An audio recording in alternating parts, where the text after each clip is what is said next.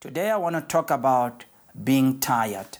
And I've entitled my sermon, I am tired and in need of a little extra supply.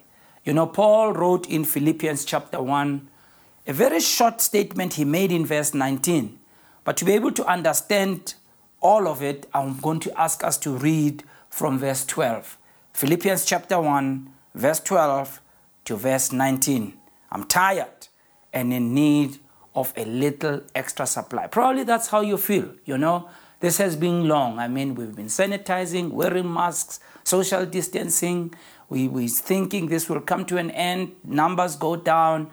The level of the lockdown gets adjusted. We go to level 1 or level 2, level 3, which we went to. Things seem better. We go back. It's like life is back to normal. All of a sudden, we get another resurgence. Another strand that comes through. We're now back to adjusted level 3. Certain things are taken away. We can't go to church anymore. We can't do this. And you can get tired. And this is what happens. And this is the nature of things, that we can even get tired. And so in Philippians 1 from verse 12, I hope you have found it. And I'm reading the NIV Bible. It reads as follows. Now I want you to know, brothers, that what has happened to me has really served to advance the gospel. As a result, it has become clear throughout the whole palace guard and to everyone else that I'm in chains for Christ. Because of my chains, most of the brothers in the Lord have been encouraged to speak the word of God most courageously and fearlessly. It is true that some preach out of envy and rivalry, but others preach out of goodwill. The latter do so in love, knowing that I am put here for the defense of the gospel. The former preach Christ out of selfish ambition, not sincerely, supposing that they can stir up trouble for me whilst I am in chains. But what does it matter? The important thing is that in every way, whether from false motives or true motives, Christ is preached. And because of this, I rejoice. Yes, I will continue to rejoice, for I know, what's this, our main verse, I know that through your prayers and the help given by the Spirit of Jesus Christ, what has happened to me will turn out for my deliverance. May the Lord bless the reading of His word. You know, the context of this passage is that Paul was imprisoned in Philippi for preaching the gospel. Rather, Paul writes to the Christians in Philippi and is telling them that he is preaching the gospel. We note that he talks about his own experiences to the believers in Philippi, and he really wanted them to know something. Now, Paul is saying, even if I'm in bondage, I'm not curtailed. Even if I'm in bondage, I haven't stopped my mission, even though there's a lot of hurdles in my way. And I mean, if you look at his life, right through, Paul experienced so much problems and so much opposition. And he says, I am still advancing the gospel. He says, even though I'm in prison, I'm still preaching the gospel. And even if I'm under chains, the whole palace guard, as well as others, are hearing about the gospel. The reason for that is because in these days when someone was in prison, the Roman soldiers would come and guard these people. We know at this time where Paul was in prison, he resided in his own facility. You see that in Acts chapter 28, verse 30. He was guarded by these soldiers all the time. We are told that the custom in these days was for a prisoner to be chained to the wrist of a soldier.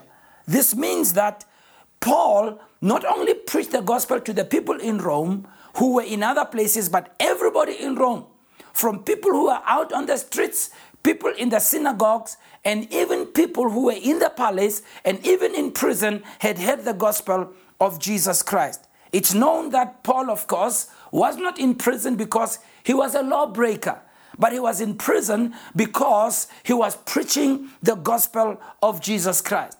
So in an effort for them to silence this truth, the authorities had Paul incarcerated, and they thought that their plan will work.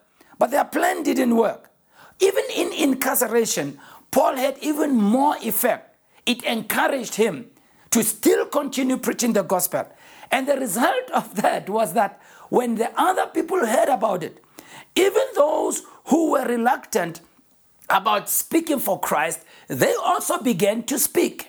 And when we read, we know that there was a large number of believers who became bold for Christ when they saw how Paul was spreading the gospel in spite of these hurdles.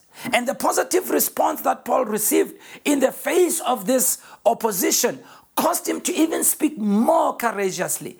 He became even more fearless for Christ. The confinement he had, it didn't actually in any way limit him from preaching the gospel.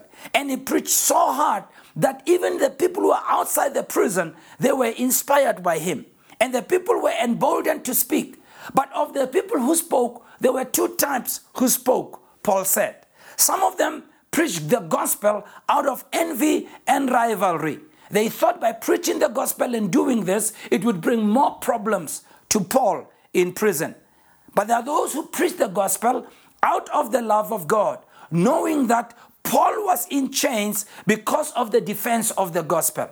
The group that preached Christ out of envy and rivalry had selfish ambitions and selfish motive.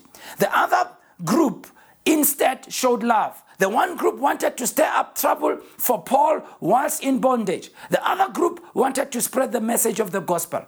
But listen to what Paul says. Paul says, it doesn't matter. Whatever motive, oxalayo, the gospel is being preached. He says, I'm rejoicing in my heart because whether it's a good motive or a wrong motive, the content of what is preached is the same. Both groups are preaching that gospel, and I'm rejoicing in that. And he says, I'm not rejoicing because there are factions among the members of the body of Christ. I'm not rejoicing because they have brought me grief. Instead, I'm rejoicing because they've brought joy to me by preaching the gospel. And then he says something in verse 19, that as a man of conviction, I share this assurance that these chains of mine, these fetters of mine, will eventually result in my deliverance. The King James uses the word salvation. Paul says, even if I'm in chains, he says, I want you to know that it will result in my deliverance. He says, through your prayers and the help given by the Spirit or the supply of the Spirit of Jesus Christ, what has happened to me will turn out for my, one translation says salvation, one translation says for my deliverance. That word deliverance there is often used to refer to salvation or being born again. But in this instance, Paul is saying there's a future vindication that is coming for me. Even if I'm in prison, there's a future vindication. It's highly unlikely when he was saying this, he was thinking of being released from prison because you can note he was aware he was going to die. But he is saying, I have an assurance and I'm rested because of the prayers of the saints that even if I feel tired and I feel like giving up, because of the prayers of the saints, God will give a supply of the Holy Spirit. And it is this word supply and the word prayer that I want to talk about. Paul is saying, I know I can count on you as Philippian believers that not only will you pray for me, but your prayers for me will result in the supply of the Spirit of Jesus Christ. He's saying, instead of me giving up, because I've been battling throughout my ministry, I've been going through challenges, God will supply. You know, when you look at the journey of Paul in ministry, his journey was really characterized by trouble and challenge. This state continued to trouble him throughout his ministry. But it's very funny that even if that happened, Paul didn't allow that to affect his momentum when it came to preaching the gospel. All of this had the potential to affect him to the point of total despair and despondency and cause him to finally give up on his mission. But it appears as though regardless of how low Paul would go, how much challenges would come his way, how hard the journey was, Paul had the fortitude, he had the determination to keep going strong.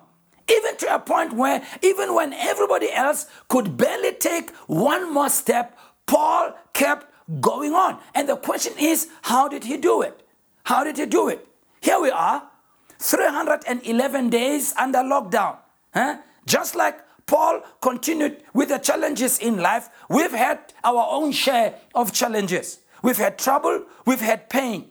In the past, over the past months, we've lost loved ones, we've lost jobs, we have lost livelihood, we have isolated, we've quarantined, we've gotten hospitalized, all kinds of things have happened.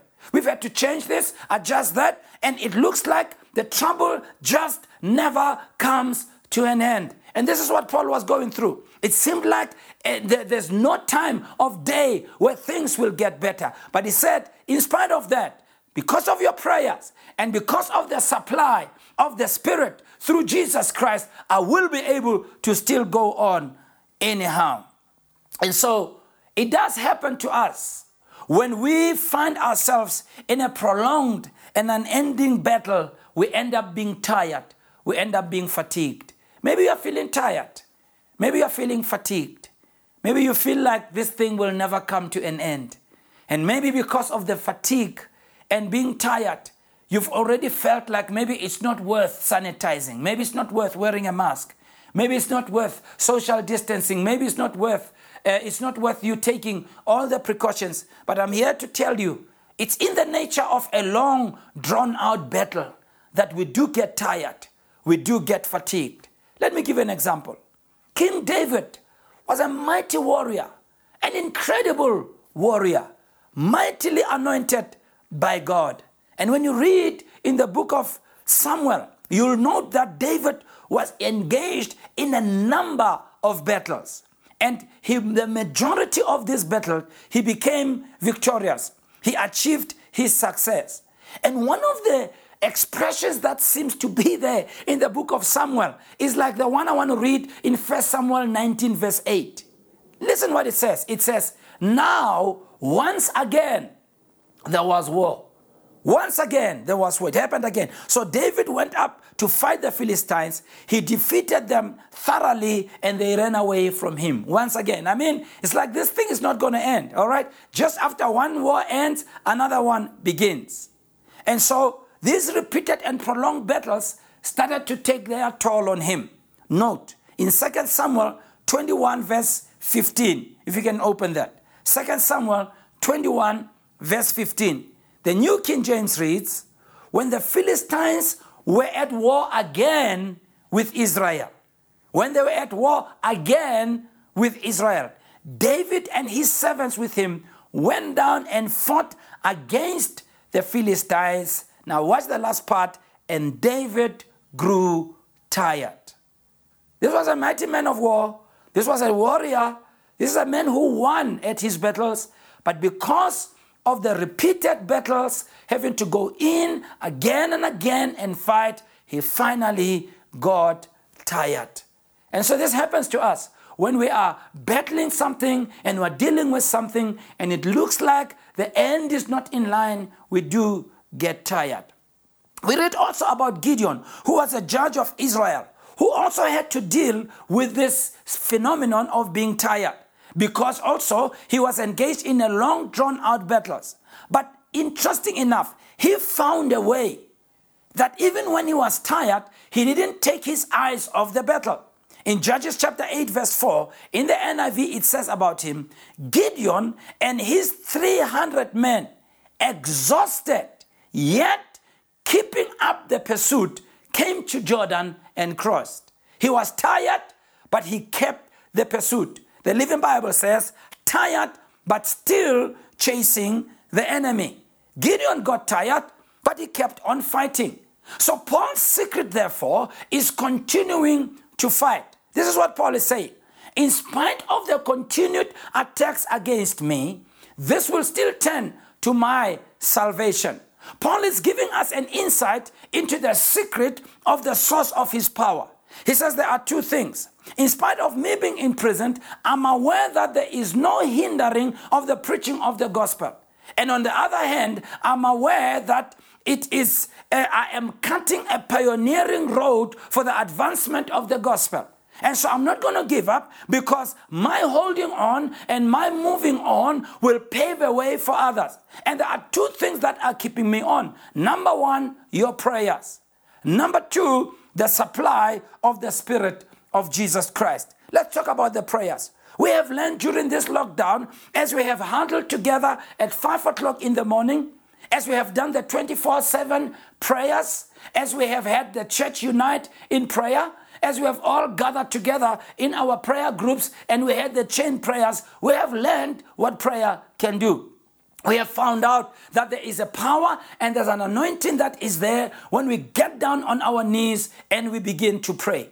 We've realized that it is through the power of prayer, it is through the power of getting down on our knees where we can call upon God. We've learned about the different kinds of prayers, the prayers of agreement, the prayer of binding and loosing, the prayer of worship, the prayer of intercession, the prayer of casting your cares. We've learned about the prayer of changing things. We've learned about all kinds of prayers. And we've learned that as we come into this time of prayer, this can be an avenue that keeps us going. This is what I want to say to you. Don't ever stop praying. Don't ever cancel your discipline of prayer. Never at any point get to a point where you are not praying at all. Learn to pray. Learn to pray more. Learn on prayer. Get teachings on prayer. Inform yourself in prayer. Read books. Listen to sermons. Study the Bible. Get on your knees. Develop the habit of praying. You know why? It is when we pray like that we're able to go through. I'm not talking about the prayers of despondency. I'm not talking about we pray because, we've come to the end of the road, we've tried everything else, and now as a last resort, rezama mudimu. That's not what I'm talking about. I'm talking about where we pray intentionally, where we pray as a matter of choice, where we pray strategically, when we pray as a discipline in our lives, because we understand that through the power of prayer, we're able to get through. Paul says, your prayers for me. This is where we can learn to lift one another up in prayer. And this is why last week I did say to you, have a list of people that you're praying for. I have that list. I pray for people. And I can tell you, I've been ticking the people who are getting out of hospital, getting out of quarantine, people coming out of isolation. I'm ticking the boxes. And I can reliably tell you that of the many people, it's almost more than a 99% success rate, where we see as we pray for people. Pray for others. Pray for one another. Pray for your family. Pray for yourself. Marinate yourself. Saturate yourself in the spirit of prayer. Pray in the Holy Ghost. Take hours and hours praying in the Holy Ghost, praying in the Spirit, praying in other tongues. Paul says, even if I am at that point where I want to give up, what makes me to have that last push is that you're holding me up in prayer. The second thing that I want us to spend a little bit of more time on, Paul says, the reason I'm going on, the reason I'm not giving up is because through your prayers, God supplies the Spirit of Jesus Christ. Now, this word supply is a very, very interesting word. And really, when you read in the context and in the original language, it looks like a strange choice of words. How Paul can choose this word supply. Now, in English, it makes sense. But when we go to the actual root of this word in its original meaning, when it was used, it literally means on behalf of the choir. Now you wonder, man, what does the choir have to do with Paul, winning the war on behalf of the choir? Well, let me give you the context. You see, thousands of years ago in classical Greece, like we have today, a huge choral and dramatic company of people will practice endlessly for huge and important theatrical performances. Like it was today, you'd have these huge groups of artists who would come together and they would practice and practice and practice because they wanted to tour the world and give these performances in theater. Theater was a big thing those days. Big stages were a huge things in those days. And so, after they had put in a great amount of time, after they had put in a great amount of effort and energy and practice, and those of you who are artists, you know what it means, right? To have to put up a state-of-the-art performance. You know the hours that it takes just to be able to have everything right. And after doing all of that, finally, this huge company of artists would be ready to go on a road show. They would be ready to go out. But then, one major problem at that time just arose. Unfortunately, they would run out of money. And you can think about it. The people who had given their lives for the production, people who had committed all their time, talents, resources in making sure that this performance succeed, just when they're about to get on stage and to showcase their talent, money runs out. And because of running out of finances, it meant the show is over. You know, it's almost like what we're talking about. We've been putting up the fight for all these years, putting up the fight all these months. Instead of winning, we lose. And it looks like the show is over, it's finished. It's the end of their dream. But then, at that exact moment, a wealthy person would hear about their dilemma. And that wealthy person would come to the aid of them in their crisis. And that wealthy person would step into the middle of the situation and make a huge financial contribution on behalf of the choir. That's the word supply. So this wealthy person would supply. He would make a contribution on behalf of the choir. This contribution supplied all that they needed to get back into business again.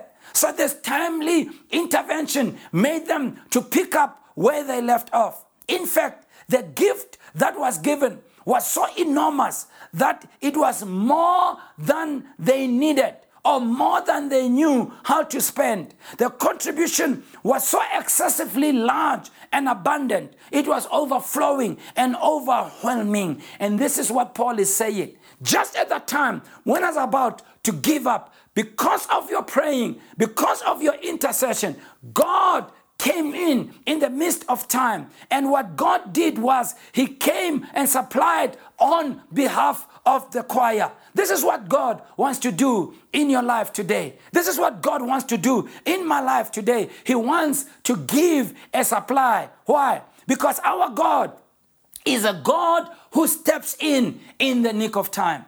He's not a God who is aloof. He's not a God who stands away. He is a God who steps in the nick of time. He's a God who's always there. So Paul says, God came in and he supplied and contributed the Spirit of Jesus Christ. In other words, it is the power of God that stepped in, that carried me. It is the power of God that helped me to move on.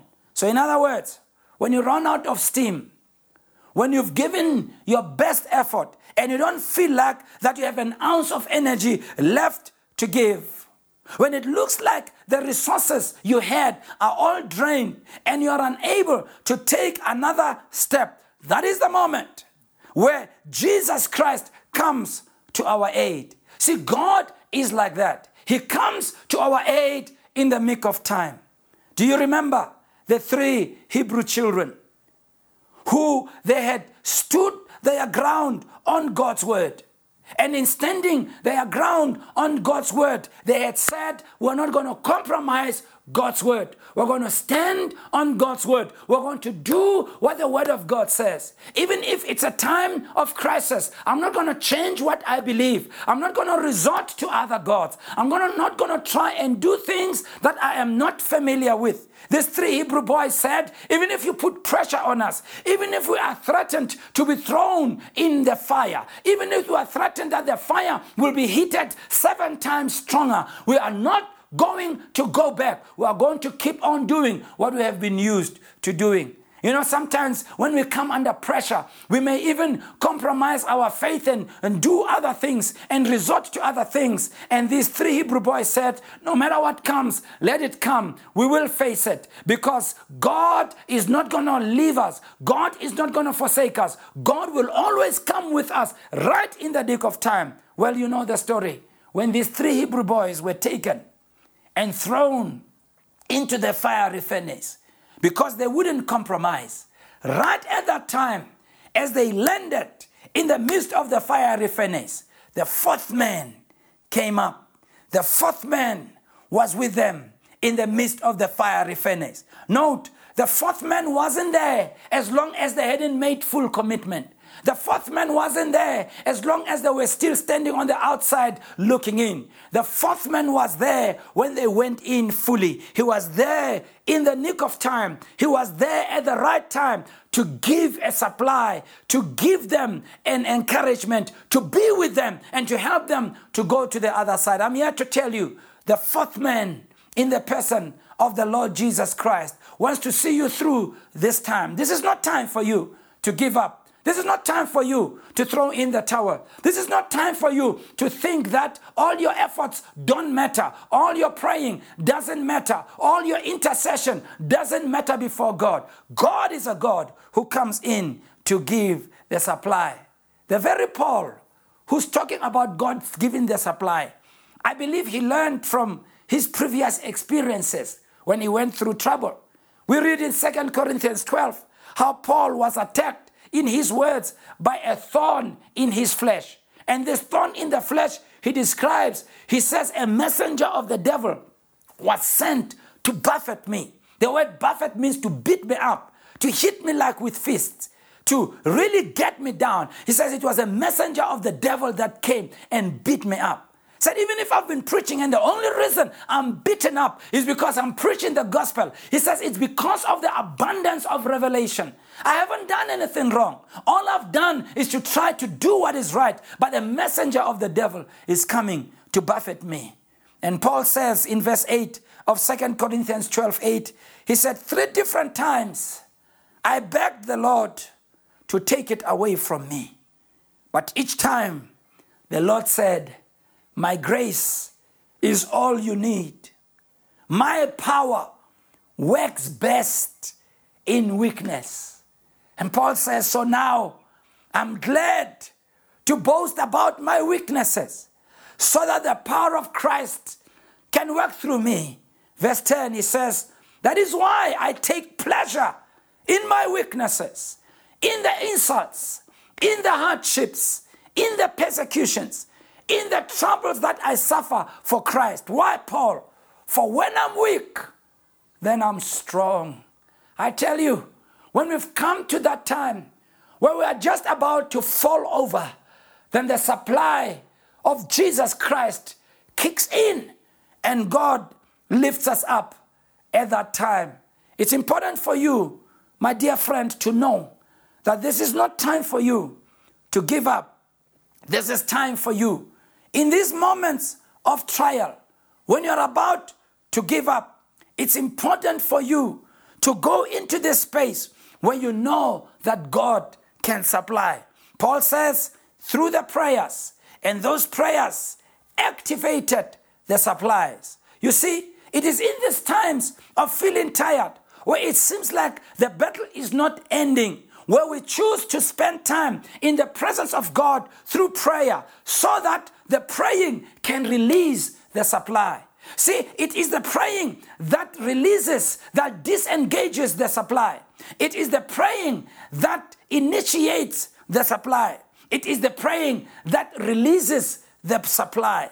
You see, in Isaiah 40, God talks to Isaiah and he says to him in verse 29, it's a prophecy that Isaiah gives. This is what he says about God. He gives power to the weak, and to those who have no might, he increases strength. He says, even the youths shall faint, and the weary and the young men shall utterly fall. But they that wait on the Lord shall renew their strength. They will mount up with wings like eagles. They will run and not be weary. They will walk and not faint. Note the key. The key is to wait upon the Lord. That word wait literally means to bind together, perhaps by twisting. It means to collect. Figuratively, it means to tarry, to wait, to look upon. In other words, we learn from this. There is something supernatural that happens as we come into the presence of God in prayer. In that presence, we get intertwined with the Lord. We get twisted around the Lord so that our weakness, He absorbs. Our doubt, He absorbs. Our frailty, He absorbs. It's a place where there is an action and a supernatural action between the two. You've heard me say it in the past. You know, I like to drink tea and I like herbal tea. There's this one that is called peppermint tea. You know, peppermint or the mint tea, when you put it in water, they tell you, you must infuse it. If you really know, if you're a tea drinker, all right, even Leroy Boss, same thing. Well, you don't put it in hot water and drink immediately. No. You put it inside the water and you let it rest there. You let it stay there. Because it stays in the presence, in the atmosphere of water. The water begins to penetrate the tea bag. And what happens, there's a chemical reaction that happens that is called infusion. So that what's in the tea bag comes out into the water. What's in the water gets into the tea bag. And there's an infusion that happens. There is a chemical reaction that happens. Paul says, when we wait upon the Lord, there's that time where there's that infusion between us and God. Paul says, you prayed for me. Through your prayers, there was that infusion of power. And God released the abundant supply of the Holy Spirit. And I'm here to tell you, we will get there. We will reach the finish line. One day we will look back and talk about these days. But in the meantime, please don't give up. Even if you feel tired, please don't give up. Even if it feels like the end is not in sight, wait upon the Lord. Spend time in prayer. Let the supply of the Holy Spirit be yours. If you are there lying in hospital, sick, and you look, this disease seems to be right there with you. It's almost like you're not going to go on living. You won't continue living. This is what I want to ask you. Please hold on.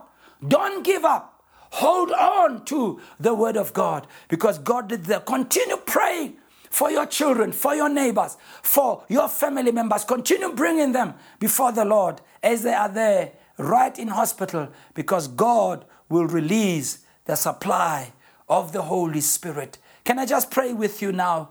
If you want to receive Christ as Savior and Lord, can you just pray with you? I want to take this time to pray with you at home. Take this step this morning to accept Jesus Christ as personal Savior and Lord. He's the only one who can be able to change your life. Let us pray. Follow me in the prayer. Heavenly Father, in the name of Jesus, I come to you just as I am. I invite Jesus Christ to come into my heart, to be the Savior and the Lord of my life.